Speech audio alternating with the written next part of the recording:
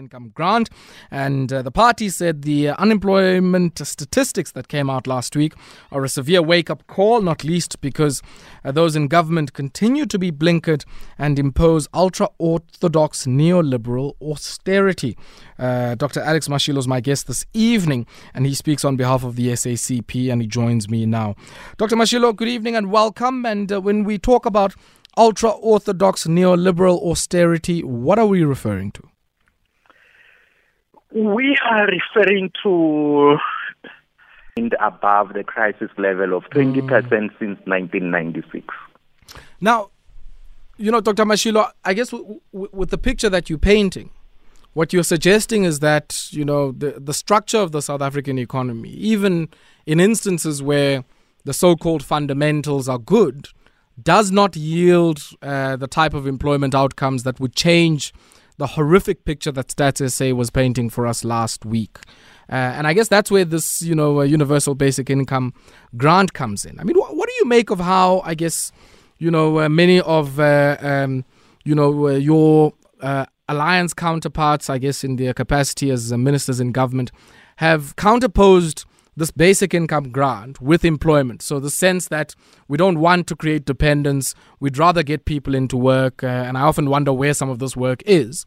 What do you make of that in the context of your advocacy and agitation for a universal basic income grant to deal with some of the issues that you've raised? Please allow me to deal with the question of the fundamentals. Okay, sure.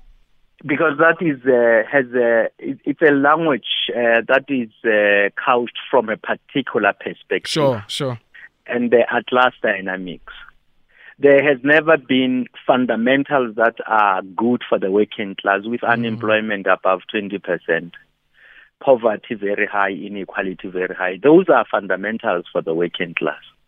So by fundamentals, there is a selection of other things other than those perhaps that directly affect those who are enduring the problems of unemployment, inequality, and poverty. It is exactly where the problem arises.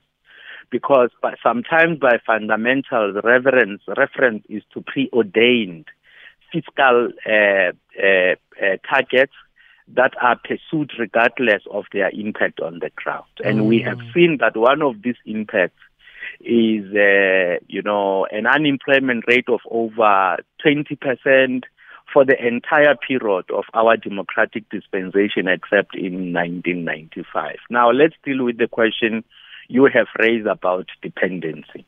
Those fundamentals have created this situation where we have an unemployment rate of over 20% in a country where we do not have a comprehensive social security system.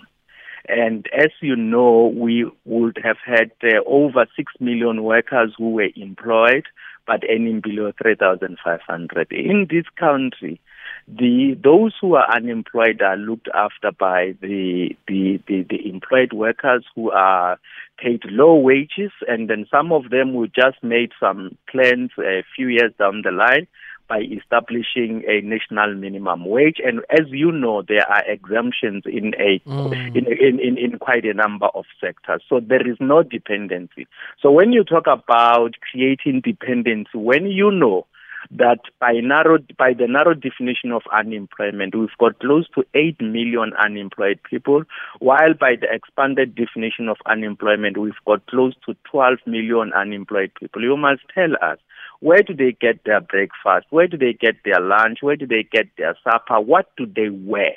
What do they live on? You must be very sensitive. Some of these things are just completely insensitive. What we need now is for the government to consider putting in place a universal basic income grant to look after the unemployed. While it does so, it should then pay attention to structural changes in our policy to bring about economic policy changes that will create employment.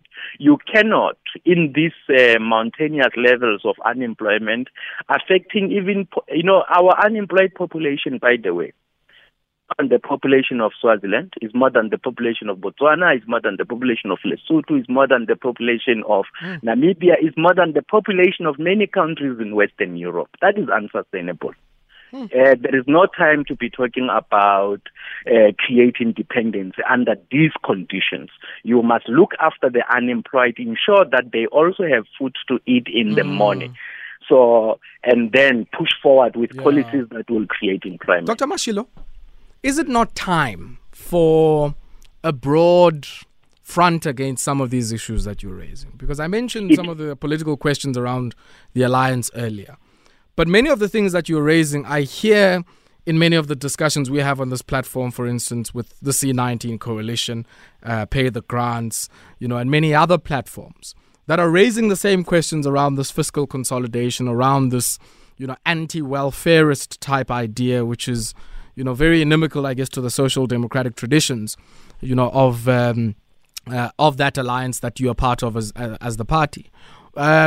Just some of your thoughts around, extra alliance forms of coalitions and partnerships, if I can put it that way, that are needed to take this particular struggle forward. It does seem that there are a lot of voices, even inside and outside of the alliance.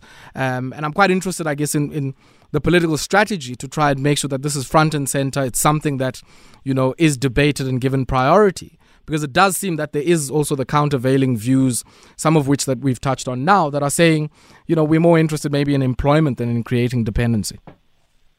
Yes. Dr. Alex Mashilo, pleasure catching up with you, and thank you very much for your time. And we'll certainly be watching quite closely that particular broad front, and of course some of the paradigm shifts that you're agitating for, which I think if those QLFS numbers are anything to go by, I'm certainly sympathetic to. Thank you very much for your time. Thank you so much. That there was Dr. Alex Mashilo. He is the head of communications in the South African Communist Party, speaking to us this evening. And we're going to have to leave it there, folks. 9 p.m. is the time. And you have yourself a great evening. Mayibona nengomso ndozoba ukuthiwa kombona kuchubelana nangoku siyayibanga le economy.